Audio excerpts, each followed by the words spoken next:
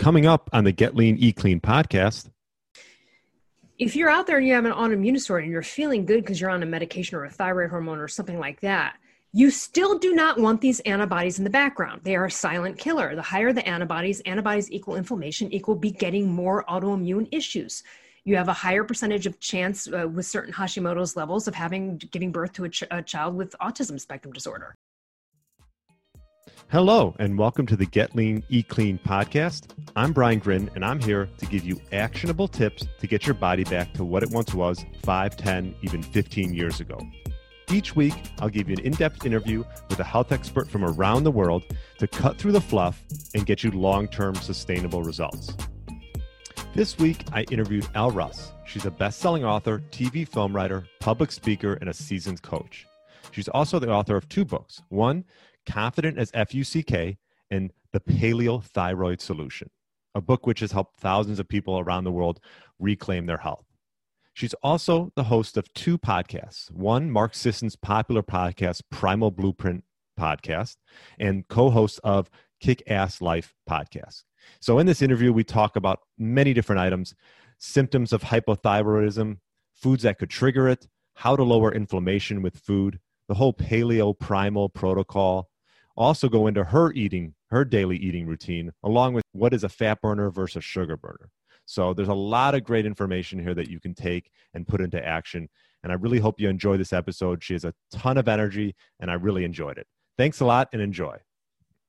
All right. Welcome to the Get Lean, Eat Clean podcast. My name is Brian Grin, and my guest today is Elle Russ.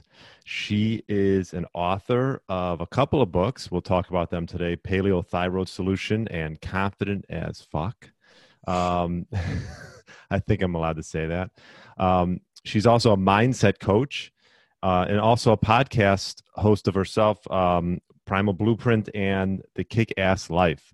So we're going to touch on a bunch of that today. And welcome to the show. Thanks for having me. Thanks for coming on. Should we tell the audience that prior we discovered that we both went to the same college for 2 years and then bailed on that same college, yes. which was really funny. Yes, I rarely meet anyone. You don't meet too many people who went to Butler University, and we both did, just different years. So, and now you're on the wet. We went for 2. We only survived 2.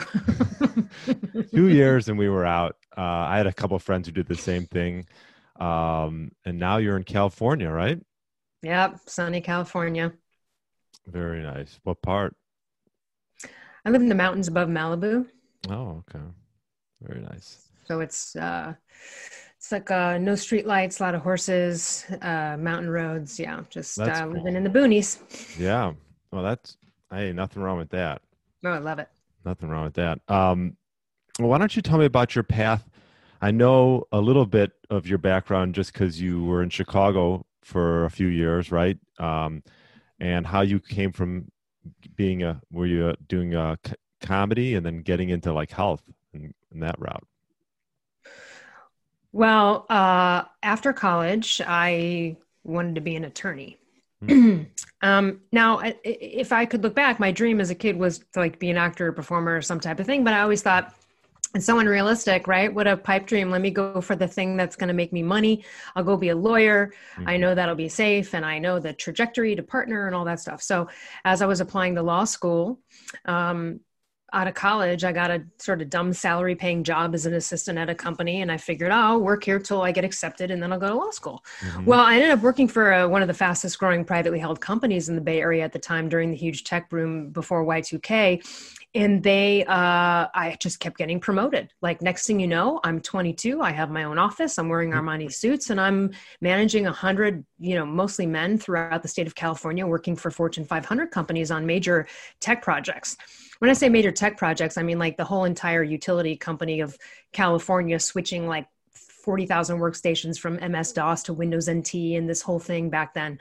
So all these really big projects and, I realized I started to make a lot of really great money and I was like, oh, I'm not going to law school now. I'm making already what a starting lawyer would make. I'm making more money than anyone I've ever known and gone to school with that has graduated. Like I'm the most successful person out of any of my peers at the age of 22. Well, I'm going to stick here. I'll be retired by the time I'm 35. Like it's fucking great. And then, And then my arms got disabled. I literally, my hands stopped working, and I am rated at a 40% disability by the state of California. I talk all about this in my second book, Confident as Fuck, because, shame disables confidence, but it's a major story in my life. So basically at that moment, I'm 23. Now I am about to start my career, but it's just ended. My whole life has kind of just ended. And you can't really find a job where you don't have to use your hands repetitively for 8 hours a day. I'd love anybody to send me a recommendation on what they think, but you can't work a cash register. You can't be a bartender. You know what I mean? Other than a greeter at Walmart, you really can't do much other than using your voice. So at that time I thought, I got nothing here. I have to now use my voice. Ironically enough, it led me down the path of my initial dream that I thought was ridiculous, which was being a performer, being in that industry. So I just started to be like, okay. So I went back to Chicago for a couple of years. I did the Second City, which is a famous comedy theater where most of the writers and performers from SNL come from. And then I came back out to California and just hit the pavement with, joining the Screen Actors Guild, auditioning for roles. I've been on TV a few times. And so I pursued that path. And along the way, in doing sketch comedy, I was writing all the time, except they were like 4-page little sketches, like you see on Saturday Night Live. And I said to a friend one day, I said, hey, you know what? Have you ever written a screenplay? Like, maybe we should figure this out. We're writing all this stuff. It's just little mini stories. Let's blow it up. Mm-hmm. So I got together with one of my comedy buddies. We ended up sitting there for a week and just figured it out, wrote a screenplay, and then I wrote another one. And then someone asked me to write a documentary, and now that's an award-winning documentary. And then I met Mark Sisson throughout all of this. And meanwhile, I'm suffering through hypothyroidism, and I don't know what to do. And long story short is that I became an expert in it because I fixed myself. So I fixed myself twice in 10 years. The first time I fixed myself and I went about my business, I didn't know anything about paleo primal health or anything like that. Mm-hmm. Then I had a second bout of hypothyroidism, which is even more serious only because even more doctors are uninformed about it, called the reverse T3 situation. So I was stuck twice in 10 years to be my own doctor to figure it out. I went to over 24 endocrinologists and doctors in LA. Nobody helped me. They all hurt me. They misdiagnosed me. They took the wrong tests. And I realized, oh my God, this is unbelievable that I'm in Los Angeles and I'm on my own.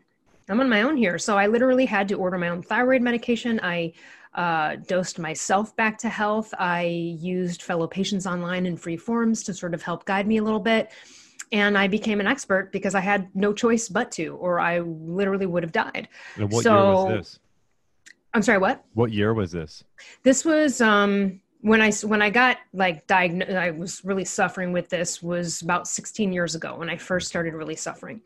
I had my last bout that I fixed in about 2012 that I finally fixed. So I fixed my second bout, and meanwhile I fixed my second bout, but I still can't lose the weight. My thyroid's fine. The numbers are good. And I still can't lose all this weight I gained. I start working for Mark Sisson. I had no idea who he was. For those of you that don't know, he's a New York Times bestselling author and basically like the grandfather sort of the paleo movement other than Lauren Cordain. And I started working for him. I never read his book. And next thing you know, I'm looking at Mark and his wife and I'm like, shit, man, these guys are like 20 years older than me. They look way better than me. Like, wow, this is messed up.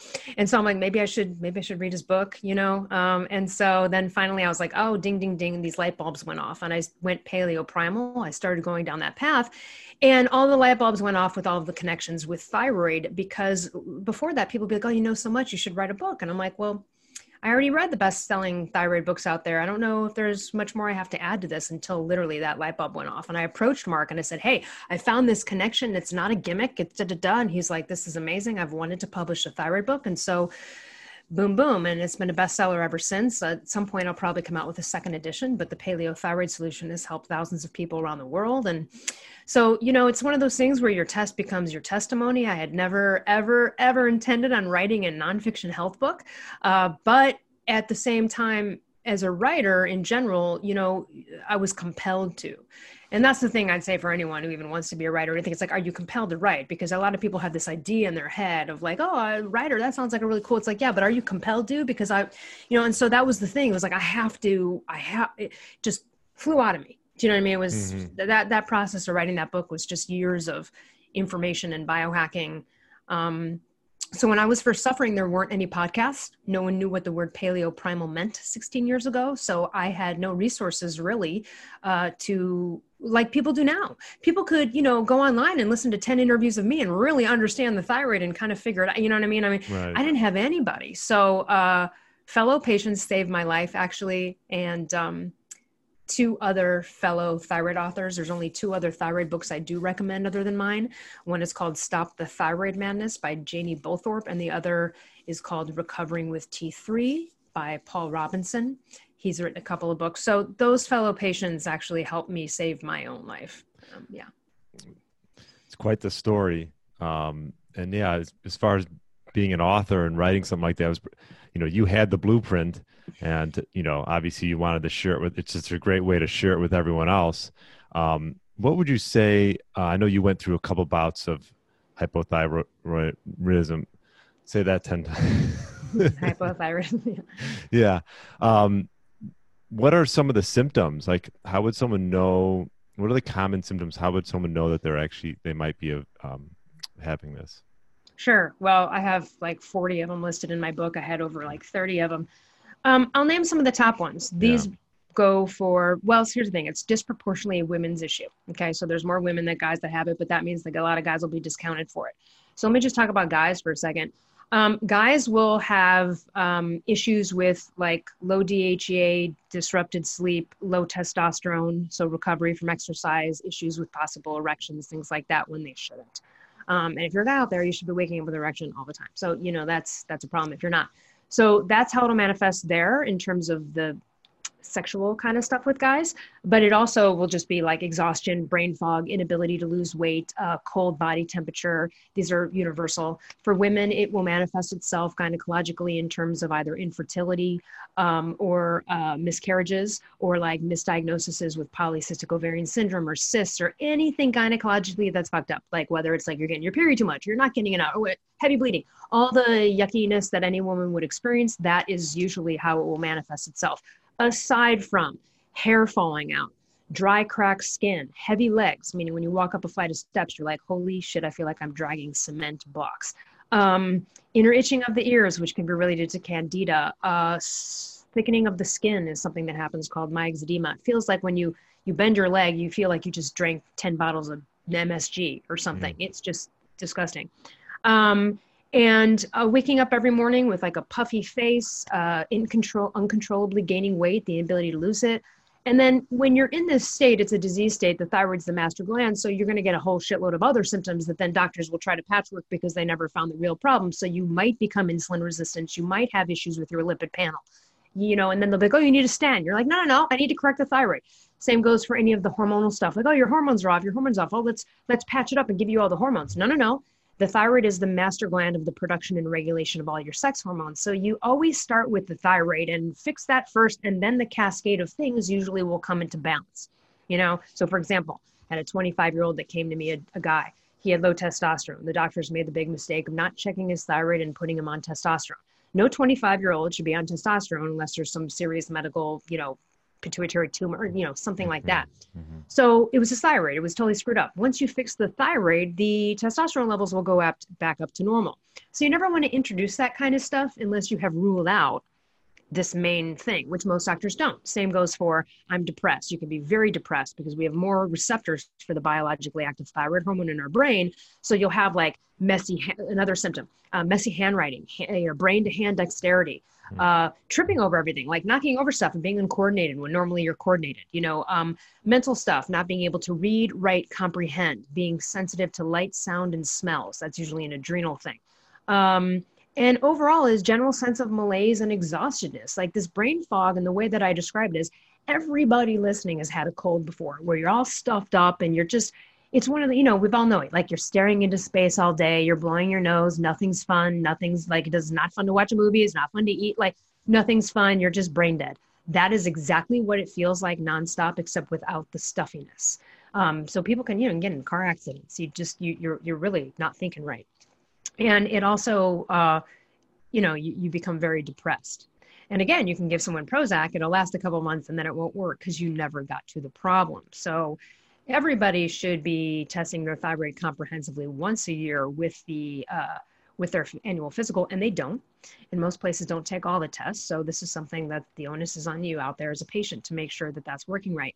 And then if you go to a doctor and anyone tells you something's wrong, well, you check your thyroid first and see if that's any issue, because from that spawns all the problems if it's off. And so again, it's the master gland, not because I say it is, it's just because it is. Yeah. Yeah. And I'm sure a lot of people, like you mentioned, get misdiagnosed. Yeah, all the time. And you sort Let me tell you about one that happened yesterday, because this is a frick apt one. Oh my God. All right.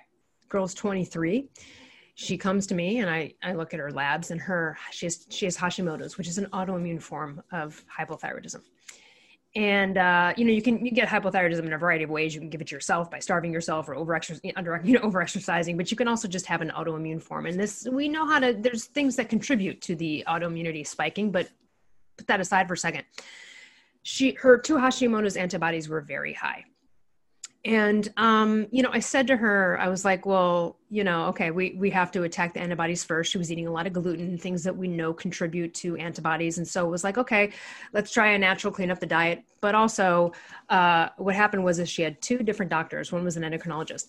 One took a stool sample and said, I think you have MS. Off of a stool sample. That is borderline malpractice. That is not a thing. That's not how you test MS. The other doctor goes, I think you have lupus, based on nothing. Now, they took the ANA test, which can be one of those, which is basically like, does this person have an autoimmune disorder? So when it came back positive, they've just thrown out MS and lupus from a stool test and a random thing without going, yeah, of course you have an autoimmune disorder. It's called Hashimoto's. It's over here. We're looking at it right here. Imagine that. Within 1 week, 2 doctors go, you have lupus and you have MS. Like in a letter, I've determined you have lupus. Best regards, your doctor. Like, thanks for no advice. What do I do with this? You just told me I have MS. A couple days later, doctor tells her I have lupus. This is really messed up. And this is how it goes all the time for me when I talk to people. So, thankfully she got on board with me, and I sent her to the doctor on my book, actually. And she's on the right track, but this is what happens all the time. These misdiagnoses, and you think you go, but these people went to Harvard, but they have a Harvard degree. Some of the dumbest doctors I've ever met have Ivy League degrees. This means nothing, people. These people are outdated and steeped in 40-year-old protocols, and they've never learned anything since medical school. And frankly, they weren't even taught the right shit in medical school. So it's only the doctors that really go above and beyond their training and are like totally on it. Who are those doctors? Those doctors are always the doctors that don't take insurance because they don't want to be dictated by an insurance company. You have to pay out of pocket for, and they're usually functional MDs, truly integrative physicians, naturopaths, etc. Because they're spending 2 hours with you, not 15. They are not just taking a CBC and a dumb lipid panel. They are going in depth to some genetic testing, to inflammatory markers that are key, to looking deeper into these problems. So if you really have an issue and you're thinking your insurance doctor is going to take care of it, you are in for a long haul, painful journey. So, how badly do you want to get better? And I ask this to people. I go, what's your health worth? Oh, no, any amount of money. It's priceless. Right. Well, great. Then kick up the money for it, you dumbass, because this is what's going to happen. And this happens all the time. People will even listen to me or coach with me, and I'll tell them all this. And in their head, they're still like, yeah, but I want to stick with my insurance. Yeah. They always come back like 6 months, a year later, like still sicker, even worse now, because now a year has gone by, and they finally then realize. So please learn the lesson. If you've got something that you don't know what's up to tackle, going to a regular doctor is probably not going to get you the answers. There are few of them worth their weight. I'll tell you a perfect example. I have my functional doctor. That's the doctor on my book who doesn't take insurance. And then I have my, standard insurance doctor you go to through like the mammogram request and the annual physical stuff. And she's obese, just number one. And then I go in there and I said to her, hey, look, I'm an author. I want to be honest. I write a book about uninformed doctors. I just to be honest with you, I deal with another doctor for my stuff. Do you mind taking the test that he suggests I get taken? Because they're going to be more than what she would do. And she looks at all of them in the office and she goes, okay, I have no problem ordering these. I just don't know what some of them are. Now, okay, kudos for not pretending you knew what they are. But then my second thing would be like, bitch, did you go look that stuff up afterwards and figure out what it was? Because I know you didn't. She didn't. I know she didn't. Mm-hmm. Now, that's the problem. Because she should go, that's interesting. What's this other doctor? What's galectin-3? What's this other doctor suggesting to me, suggesting that I take these tests? I don't know what they are. Maybe I should go find out. Nope. Meanwhile, in that same meeting, she pushed 3 vaccines on me: pneumonia, flu, and shingles. And I was like, listen, I haven't gotten the flu since I was a kid, and I've never gotten the flu shot. I'm not doing it. Now, I'm not against other people doing it. It's just my personal decision to not do it. And so this is kind of like, this is just the Western medicine model. Like, there's nothing. And then what's funny is I did an experiment during the pandemic because I wasn't going to see anyone. And I figured, let me get off thyroid medication and try one more time and just see if anything happens. And in that process, I got a little chunky, no big deal, just go right back to normal. But she had seen that my weight had gone up because I went to her again, this year recently, and she's obese, and she says to me, so what's going on with your weight?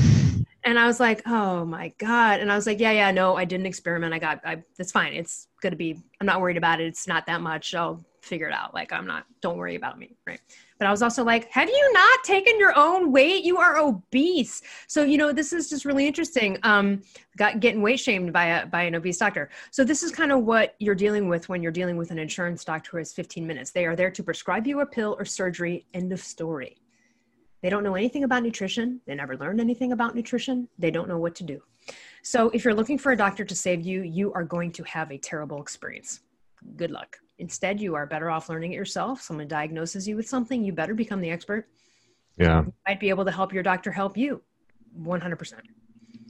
Yeah. And talking about diet, what were some of the type of things that you did to help with your condition and that you help with, your clients as far as eating and things like that? Are there certain foods that could trigger this? Is it mainly genetics or, Sometimes. So if you have a lot of autoimmunity in your family, you might be a candidate there. So let me talk about the different types. So hypothyroidism is underactive, slow, sluggish. That's why your temperature, you're always cold, freezing, nothing's working. You're constipated. That's another huge symptom I might mention. And constipation that like nothing fixes no matter what you do, like laxatives, whatever, that kind of thing.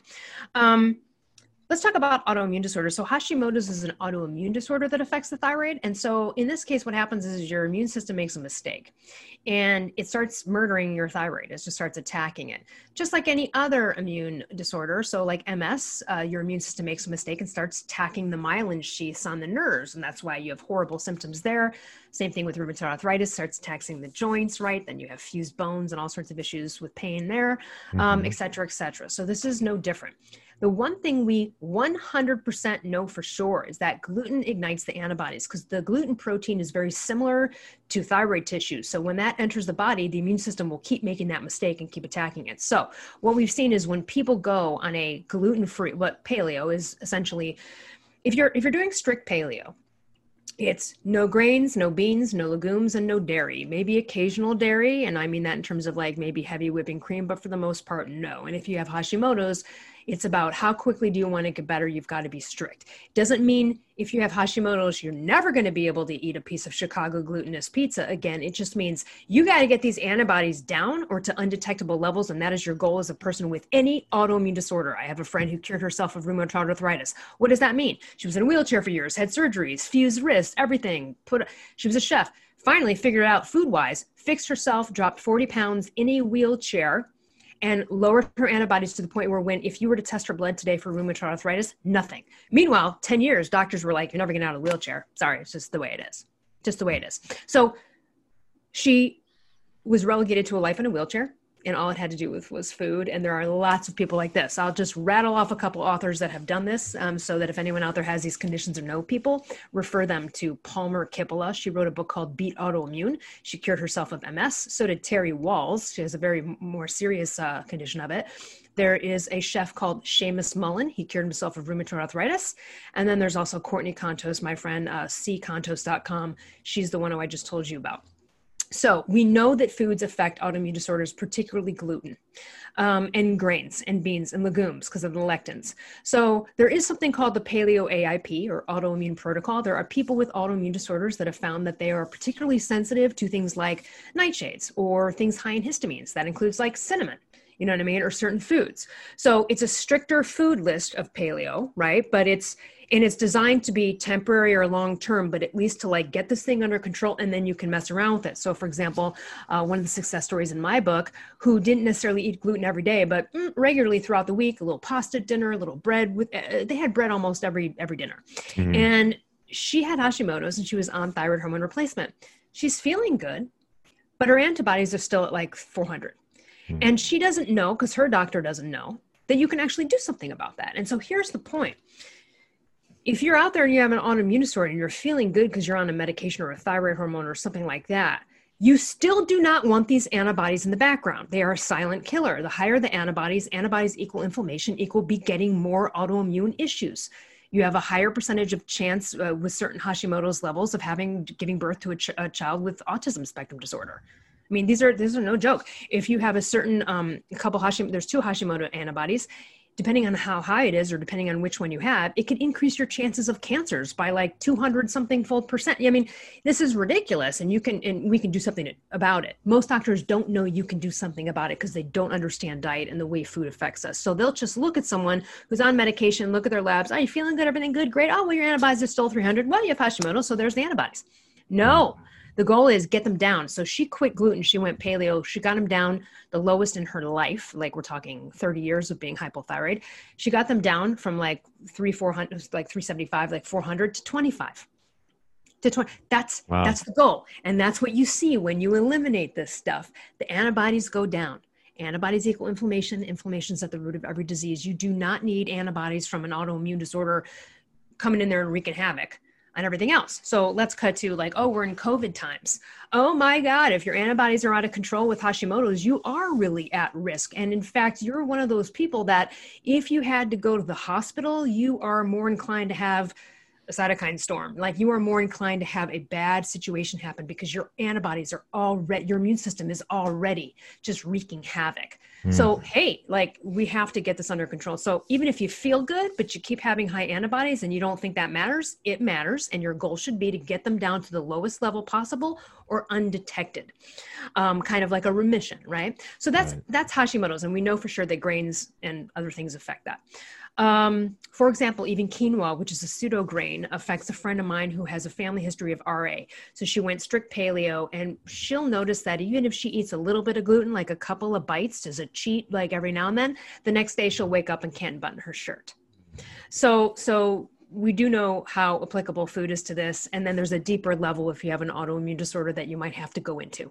For example, like I said about the nightshades and the histamines, but also things like paprika is a seasoning, but it's red color. It comes from, I forget what it comes, it's a certain kind of pepper or something. Either way, like red color seasonings, sometimes people realize that this is affecting them. So like you're putting cinnamon in your coffee every morning and you have no idea that you are doing this to yourself. So food is a big factor. The other part of this too is this, paleo, ancestral, primal, evolutionary, it's all the same word. All the same term, all the same thing. That this paradigm of high fat, moderate protein, low carb, and the activity and lifestyle that goes along with it, which most people don't understand. This is not just a food list. When you have these two things together, it creates the most optimal, based on our DNA and what it prescribes of us as humans in an ancestral way. It is the best platform for not only the production and regulation of sex hormones in your thyroid, et cetera, but not only output, but also, is it going to get metabolized correctly? Because if your cortisol and your glucose is off and everything's screwed up, then your thyroid hormones can't get to where they need to go. Mm-hmm. Even if you're making them yourself and you don't have to take thyroid hormone replacement like I do. And even if I do take, I do take thyroid hormone replacement and other people do too. Do you want that shit to work really well and get to where it needs to go? Then you need to provide the best platform for it. And that would be the paleo primal paradigm. Doesn't mean you have to eat red meat. I would say it would be extremely difficult to be paleo or primal as a vegan.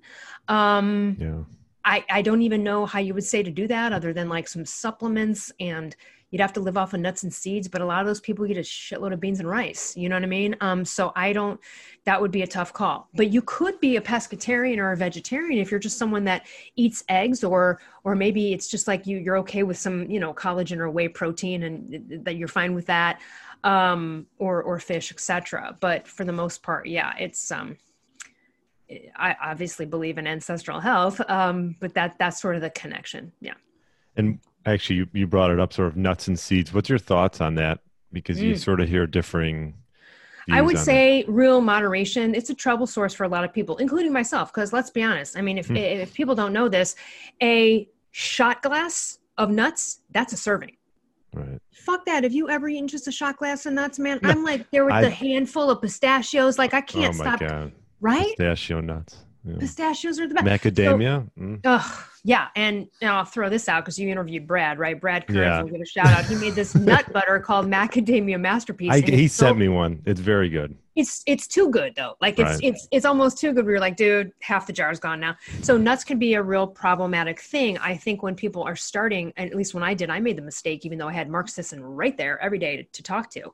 I went up to him once. I'm like, I don't know what I'm doing. And he was like, well, like if you're snacking, like, what do you go for? And I'm like, nuts. He's like, ding, ding, ding, mistake. So the thing is that people don't realize how much they overeat that. And by the time you're done, you've got 1,800 to 1,000 calories worth of just nuts and you've blown your day, right? And even though we're not a focused calories in, calories out thing, that's ridiculous. So I try to stay away. I mean, I love them, of course. I eat it, but I try not to buy big bags of it and things like that, because that to me is almost too tempting. You mean buying a 5-pound bag of pistachio nuts is not good? it could go in the wrong direction depending on how much you're hitting that bag. So I think nuts are a slippery slope with people. They're on the list, and but I would say you use sparingly, and like a cheap food, maybe. Out. Right. Yeah. I was actually going to ask you about cheap foods, because that's I do like nuts and seeds quite a bit. And I've actually went from, you talk about pescatarian, I was a pescatarian for a long while, and then I've actually gotten a little bit more into eating meat, probably when the whole quarantine started. I got into it. I'm pretty active myself, and it definitely made a difference. Just the quality source of protein. I'm getting grass-fed, grass-finished meat, responsibly raised and things like that. Mm-hmm. Such a difference in my body. Like people ask me, because I looked like I was thicker and stronger. I'm like, what have you done differently? And that was like the main thing that I did. Have you guys ever seen, if anyone's listening, have you ever seen that movie Dallas Buyers Club with Matthew McConaughey about back in AIDS medication? And he had to get real skinny to look like an AIDS victim. And it was bad. Like he looked really like, he looked like a skeleton. Right. And I was reading that in order to do that, not surprisingly, he just ate lean fish, egg whites, and like veggies, and I'm sure he ate very little of it, but there's a reason he took the red meat out of there too. Do you know what I mean? Yeah. And he didn't work out because he didn't want to build any kind of muscle. Right. So yeah, I'm not surprised that your physique improved when you added meat to it. Yeah. Quality meat. And let me mention that too, because if anyone's out there, Rep Provisions, REP, Rep Provisions, they are a regenerative agriculture company. I've interviewed the owner. They're really incredible what they're doing for the earth. I order all of their food and it's amazing. They actually offer one of the highest percentages off if you use code KICKASSLIFE, one word. Oh, cool. So I just wanted to throw that out to people if you want to try.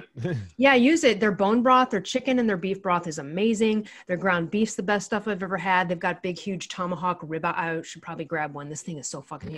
Won't fit on the screen. Should I go get it and show you? That's okay. All right. But just so you know, if anyone wants to try their stuff, hey, 15% off is like the highest they give with that. But yeah, I think it's really important. I mean, ButcherBox is another good company as well that does grass-fed delivery and things like that. Force of Nature is what I've been using. Yeah. Or go to eatwild.com or .org and there'll be a list of things. There's White Oak Pastures. So there's lots of great companies that are doing this that can deliver it right to your door. Do you need and have to eat this kind of stuff?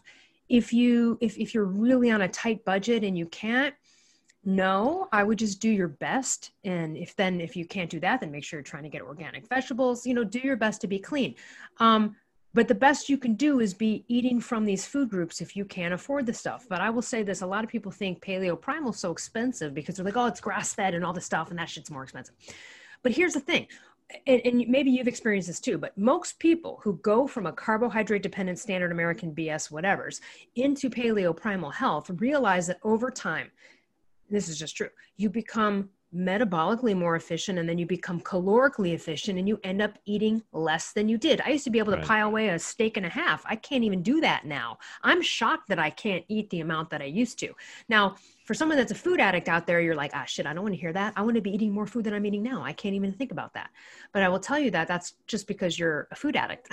and what Paleo Primal does, and the biggest success story we have at the Primal Blueprint at marksdailyapple.com is, every week someone's like, oh, I lost 100 pounds, or my skin disease cleared, or, I got rid of rheumatoid arthritis. But the thoroughfare is, oh my God, I'm not addicted to food anymore. I don't think about food anymore. Holy shit, what a new world. So back to the finances, you end up actually spending less money on your food when you go through this process. Now, maybe not the first month. Maybe the first month you're overeating fat, you're overeating nuts, you're overeating. Okay. But as you go down the line, you're going to be like, I can't even finish this. This steak is now 2 meals. So I feel like it is cheaper in the long run. But at first it might seem like it's more expensive, but even if you can't buy grass-fed and organic, just at least do the food list and the paradigm the best you can. That's going to be better than you got to start somewhere, and then you can sort of build from there. And you talk about saving money, and a big part of what got me into the health world is intermittent fasting. Oh, and, so maybe we can talk a little bit about that. I mean, talk about realizing, your true hunger, true hunger hormones, and just how your body feels like when you're just like, you realize that skipping a meal is really not a big deal. And that's another way to save money and save time and be flexible. So speak on that maybe regarding your clients. I intermittent fast a lot, mostly because I'm not a breakfast person. I like to work out in the morning. I don't like a full stop. I don't know. I'm not into it. There's some people that are the opposite. They don't like dinner and they love breakfast. Okay, whatever. So for example, yesterday I woke up, had coffee. With nothing in it. I went on a 25-minute walk, came home, did about 15 minutes of weight. Mm-hmm. Then I drove and I swam for 30 minutes. Mm-hmm. Then I came home and I didn't eat until 3 p.m. Mm. Yeah. But before that, I'll take it back. Before that, a few hours before I ate, at maybe 12 after I came back from my swim, I did have a scoop of like Primal Kitchen whey. And I had a scoop of Paleo Valley greens, just because I don't like the feeling of food, or, you know what I mean? I just wasn't hungry, but I wanted some protein after that workout and some sort of something. That's it. So that was like my first quote meal, not really. And then I ate my main meal, all around 3 or 4. So most people would not be able to do that. But if you can't do that, that means you are carbohydrate dependent.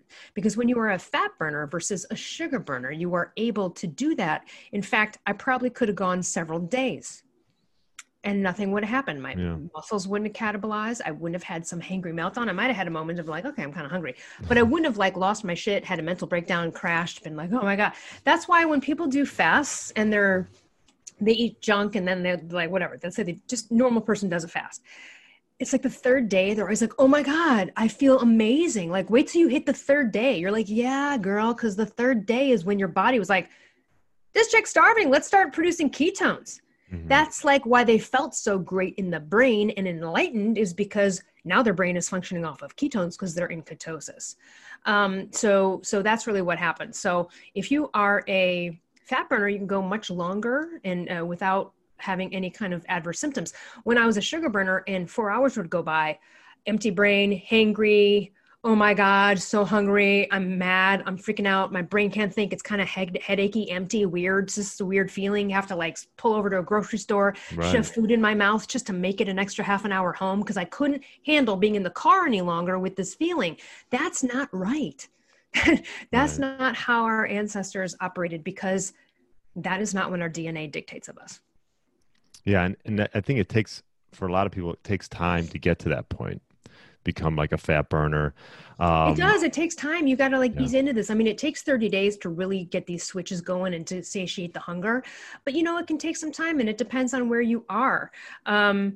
There's also this, there's this concept of autophagy, Sure. And Mark Sisson would say the best stuff that's happening to us is when we're not eating. That's when the body goes in and does its own cleaning out, getting rid of dirty cells and all that kind of stuff. So I think it's important. There are times when I don't. For example, if I am hungry in the morning, I wouldn't be happy about it because it kind of screws up my own personal thing. I honor it though. I'll still honor it. I'll eat a little something. Maybe it's a bite of leftover salmon. Maybe it's just a piece of steak. Maybe it's some, I love carnivore crisps like beef liver. Maybe I'll just throw in some beef. I'll do something, even though that's not usually my jam, because I'm also going on my intuition. And I'm not going to go, I'm a person that intermittents fast. I'm not supposed to eat before. No, that day I'm hungry. I'm going to eat. Yeah. So I think it's very important, but you can't get to the intuitive place until you've locked down in this kind of environment for about a month strictly. And then you're satiated, and now the switches are turned, and now you're really operating from a different level.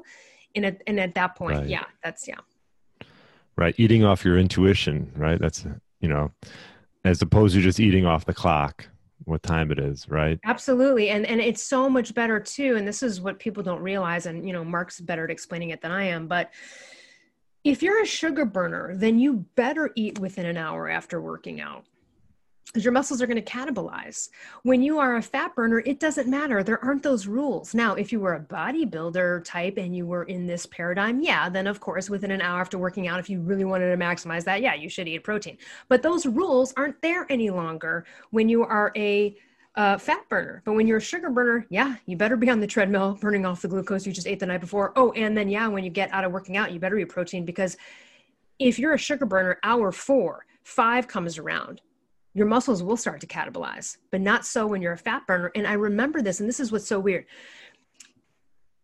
Back in the day, like 15 years ago or so more, I had a friend, we were in LA, who was doing the zone delivery, the zone diet, which is like 3 meals, 2 snacks, just the worst. And so he's doing so they're doing the delivery. They measured all the stuff, and he worked out every day. He was really fit.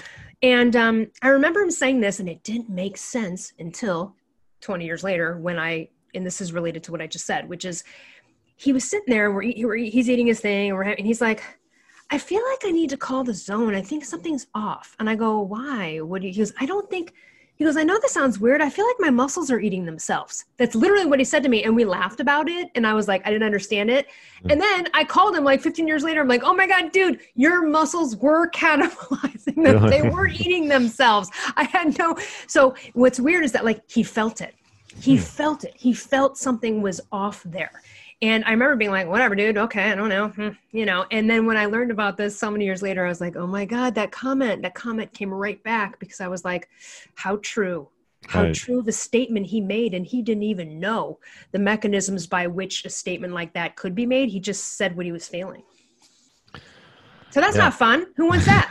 So you put all this work in, and then you're screwed because hour 4 went by and you missed food for a couple more hours. That's dumb. Yeah. Inefficient. What would you say, your routine? I know you talked a little bit about it. What's your eating routine, and what's your typical meal? Like I said, I'm like 1 meal a day, kind of, maybe 2, but the first one would be really light. Okay. I usually eat animal protein of some kind, or fish, so I usually eat something that had a parent. But not always. It's rare, but occasionally there's a day where I'm like, I just want vegetables or something like that. Can happen. And I go with that. Too. What vegetables? Because you talk about nightshades, and I used to eat a lot of vegetables. I don't have an autoimmune disorder, but I do have a little bit of a histamine intolerance. So tomatoes don't work well with me. I don't actually do well with nightshades.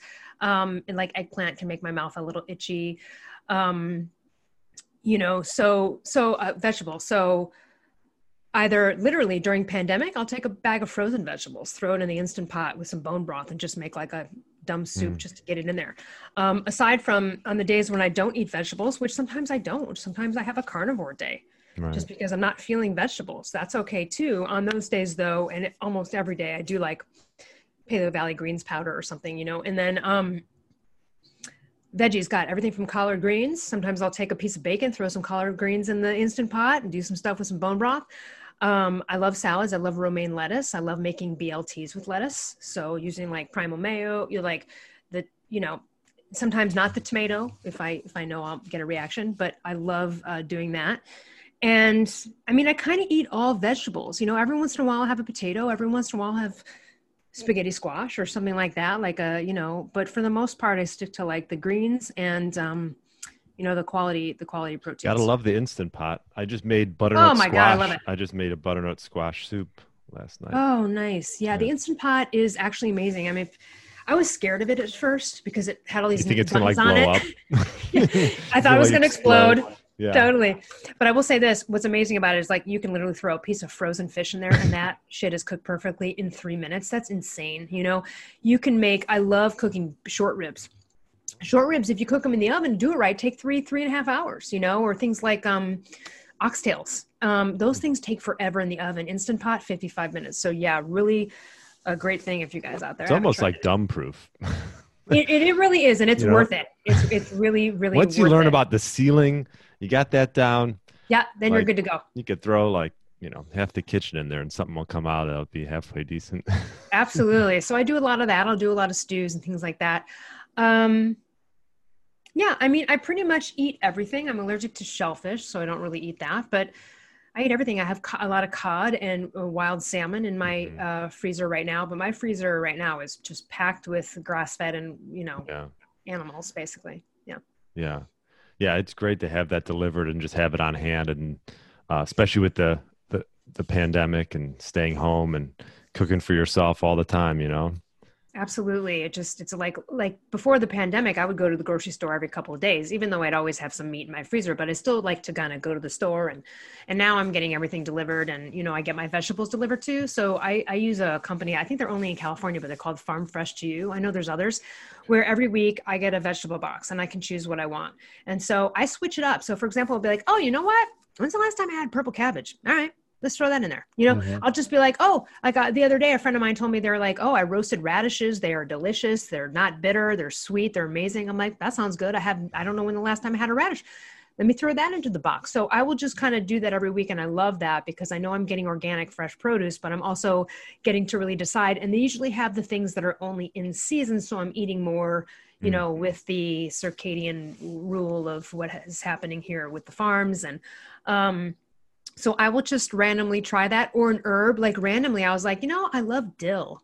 And I was thinking about, so I got some dill and I was thinking about using it for fish, which most people do. And then I randomly sauteed some mushrooms with some butter and threw dill in there. Oh shit. It was like amazing. I'm like, well, I just discovered a new, so I just will experiment with that. But again, I stick to the green leafy veggies. I love Brussels sprouts and things like that. I try not to overdo. Those are tough to prepare though. Right. They are, and I try not, and even though in the thyroid world, they always say, oh, broccoli, like Paul Saladino would say, broccoli is destroying your thyroid. Some people say, well, if you cook these cruciferous vegetables, they're not as antagonistic to the thyroid. You know what? The jury's a little bit out on both. I would say that if you're suffering with a thyroid problem and you're trying to correct it normally, you might want to cook these cruciferous vegetables. Other than that, just because I know what I know and the jury's a little bit out, even though I take thyroid hormones, so I'm not really relying on my own production, I try to limit those things because I love Brussels sprouts. I love that stuff, but I try to limit it a little bit. Right. Yeah. And I think genetic testing and things like this can be really helpful. I learned that I had an issue processing foods high in sulfur. That's eggs. I always had an issue with garlic. Sometimes broccoli doesn't go great for me too. So, you know, there's so many ways to figure out what's right for you. I did a food sensitivity test at one point, you know, and then aside from the 23andMe, you take that raw data and you can look at it. And so quitting eggs for me was one of the best things. That's not to say that I don't never eat them, but I can't eat them regularly. And it was only through the process of eliminating it, reintroducing, seeing the reaction. And I'm not allergic to it on a test. It's not even on my food sensitivity. It's N=1 plus a genetic component that makes total sense. So onions, things like that, things high in sulfur. And I love that stuff. But you know, it can be a little bit problematic for me. So again, there's so many ways to detect what might be right for you. There's people that take a food sensitivity test and they've got pork and meat on there. Then don't eat that shit. You know what I mean? Like maybe that's them, and it can change over time, but everyone's unique. You know, you got to do what's right for you and what you like. I go with what I crave a lot. It's been harder over the pandemic to kind of plan with the food, you know, the vegetable box and stuff. Cause I just kind of go with what I'm feeling. And I think that that's important to honor. Once you are past the stage of now you're a fat burner and you can become more intuitive. Like for example, if I'm just like craving fish for a couple days, like, okay, or I'm just craving cucumbers or like blackberries or what, it doesn't matter what it is. Like I will eat it. I mean, not donuts necessarily, but so I go with that because there's something there, Yeah, no, I mean, I was going to ask you, I know we talked a lot about thyroid, but your other book, Confident as F-U-C-K, and what would you say? Well, we can keep it Disney friendly and say as F, Confident as F, if you want. What would you say? What's one big takeaway from that book that someone can get? Yeah. Well, this is what everyone really needs to know. First of all, no one's going to do it for you. Ain't no one going to do it for you. You are the only one that can give yourself confidence. You are. You might have had a shitty parent, told you were worth nothing, grew up that way. That's okay. But you got to parent yourself now. So this is up to everybody to do it. You're not going to get it from an external source. You will eventually, sure, external sources can help increase self-esteem and confidence. But this is the one, if I had to take one main takeaway, I'd say this. Mm-hmm. Confidence is not an anchored, fixed quality within you. It is the sum of the actions you think and some of the thoughts you think and the actions you take. So because everybody has the choice to change the thoughts and change their actions, everybody has access to this. It has to be built from within, but you have the ability to increase your confidence. And the reason you want it is because you don't get what you want in life without it. You have to speak up at every turn. I don't care if you're a stay-at-home mom, you're going to have to go talk to some shitty mom at the PTA meeting or stand up to a teacher or speak up for your kid. In business, everywhere, self-promotion, half the reason there's hundreds of interviews of me out there is because when I first wrote my book, I pounded the pavement and went out there and pimped myself out and sold myself. We are in a world of self-promotion. No one's really going to do it for you unless you hire a PR firm. So at the end of the day, you need confidence at every level. It's not about being a public speaker or some badass. Some of the quietest people are the most confident people I've ever met. So this is not about being a talkative extrovert. Right. But it is about feeling good in your body and your mind and who you are everywhere you go. And that you have, if I had to define confidence as anything, I'd say it's a general sense that you will prevail either at a specific activity or in life in general. Yeah. Well, I like to hear that because I'm a lifetime golfer, and confidence can be fleeting, especially in sports and in golf, and you're always trying to find ways to gain it. Well, let's talk about golf for a second. Now, I'm not a golfer, but I have a couple of friends that go golfing together, and they always complain about this other friend because every time he shoots a thing, it's always like, it's terrible. I'm horrible. Damn son of a bitch. No one likes playing. No one likes playing with someone that just is self-pity and. That's right. That's right. So if every shot, again, what a lack of and here's the thing: we don't find it attractive or in anybody. No one else cares either. Yeah, no one else cares. Everyone, right? Yeah. Well, it's also not the way to manifest a good golf swing. Right. That you're not using intention correctly there. In fact, if anything, you are just furthering your bad shots. Yeah.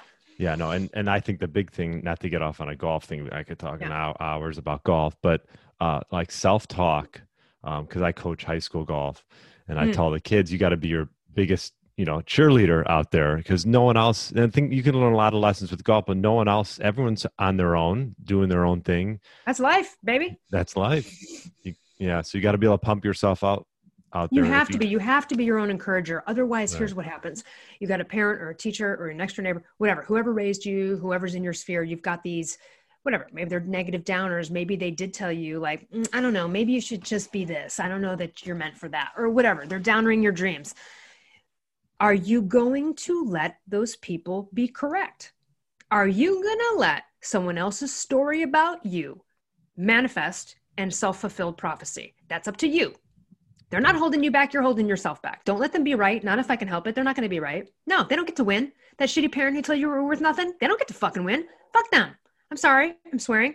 But it's true. It's really no. And, one of the things I say in my book is your victim application has been denied. I talked to a 50-year-old woman once, and she was complaining about her mother. And she's like, if my mother had just pushed me further and disciplined me more, I'd probably be successful by now, blah, blah, blah. And you could tell she was just not happy where she was in life, but constantly blaming it on her mom. I said, hey, question, how old, you're 50 now. How old were you when you kind of maybe thought, my mom sucked? Nah, she wasn't that great. When did you realize this about her? And she goes, I don't know, maybe I was 30. I said, so you've had 20 fucking years and you haven't done anything? to motivate yourself? Knowing this, I wish she would have motivated me more. For 20 years, where was your self-motivation? Why didn't you get off that hamster wheel, cancel that story, and do it yourself? Yeah. So no one's going to do this for you. You have to parent yourself. And it sounds harsh, but it's true. We all have to. So, yeah. Great advice. And I'll ask you this one last question I've been asking a lot of people for the podcast is, what's one tip that you would tell someone if they wanted to sort of get their body back to what it once was, or their mind? But the biggest lesson I've learned over time, and as I'm getting older, cardio, walking, swimming, any of these types of things won't do it. It won't do it. I was very resistant to weights. That's the only way. You have to lift stuff. Yeah, you are going to burn way more. You are going to get a physique. You are going to actually get the body you want by lifting weights. It's not going to be through the other stuff. You could walk 5 miles a day. You ain't going to get toned abs. You're just not. And so, and as you get older, you have to do it more and more and more regularly and things like that. So I used to do it, then I got away from it and I saw the difference. And now, I've been back into it. I think I told you I did a thyroid experiment. I gained some fat over the pandemic. I was like, whatever, I don't care. So for me, it was like, all right, well, getting back on the medication is part of it. But now I've also got to, I was in a hypo state for a little bit there. So now I've got to kind of do a little extra, right? So I'm being a little bit more diligent than most people, but I would say weights. Yeah. And literally I'm the last person that would have ever suggested that at one point, because I don't want to. I'd rather walk it off. I'd rather just walk. I'd rather walk and swim. I don't want to do it. And there's nothing wrong. I would say there's nothing wrong with walking, but sure, no, it's great. Right. Yeah. Especially after a meal. But yes, I agree with you. Resistance training. As you get older. You absolutely have to do it. Yeah. And by the way, you can do it in literally 15 minutes and be done. Right. So if you're on a primal paleo, now, if you want to be like my podcasting partner, Tara Garrison, who's buff, ripped, shredded, model, fitness model. Yeah. All this different story. You're going to have to miss Depends some on your major goals. weight. Right. Yeah. Right. You're going to have to be a beast. But for someone like me, and I'm not pushing that, and I'm not a personal trainer, and I don't care about being on the cover of Shape magazine. This is not my goal. I don't take photos in bikinis because I'm like, hey, I'm going to train you how to do this too. I'm just a normal person out here just trying to feel good in their own body. Right. The weights is honestly though, it's every time. If I get off it for 10 days or something, and then get back on it, and you see the difference right away, you notice the difference. It is also very important to a concept that Mark Sisson talks about and Brad Kearns in the Keto Reset, or Keto for Life, which is the concept of organ reserve. If you are not challenging these things, then if you're going to take a vacation now on lifting weights, your shiz is going to take a vacation on you when you're in trouble. That's why people die of the broken hip when they're older. It's not the broken hip. It's because they go to the hospital, they get pneumonia, and their lungs have not been challenged for a long time because they don't work out and they don't do the stuff that challenges it. So now their lungs can't, get rid of the sputum.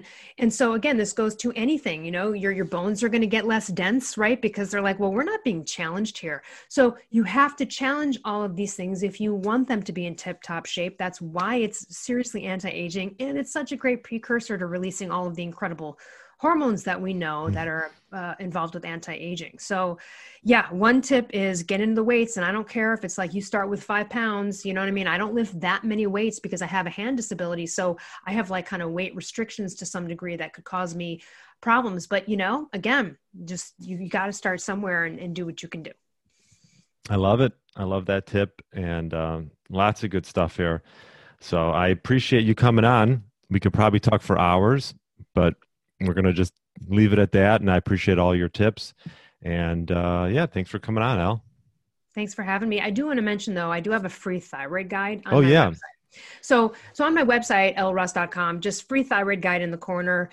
The reason I did this is because you don't have to go buy my book. You can, great. But that tells you every test you need to get, when to get it tested, what time of day, what do you do? How do you call a doctor's office? How do you find a doctor in your state or country? There's a lot of great free resources in there. So I'll leave a link. So that's lruss.com.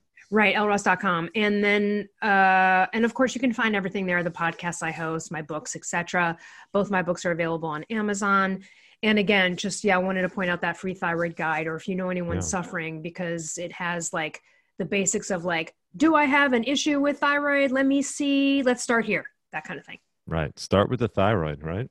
Always. Go from there. Thanks, Al. Thank you. Thanks for listening to the Get Lean, Eat Clean podcast. I understand there are millions of other podcasts out there, and you've chosen to listen to mine, and I appreciate that. Check out the show notes at briangrin.com for everything that was mentioned in this episode. Feel free to subscribe to the podcast and share it with a friend or family member that's looking to get their body back to what it once was. Thanks again, and have a great day.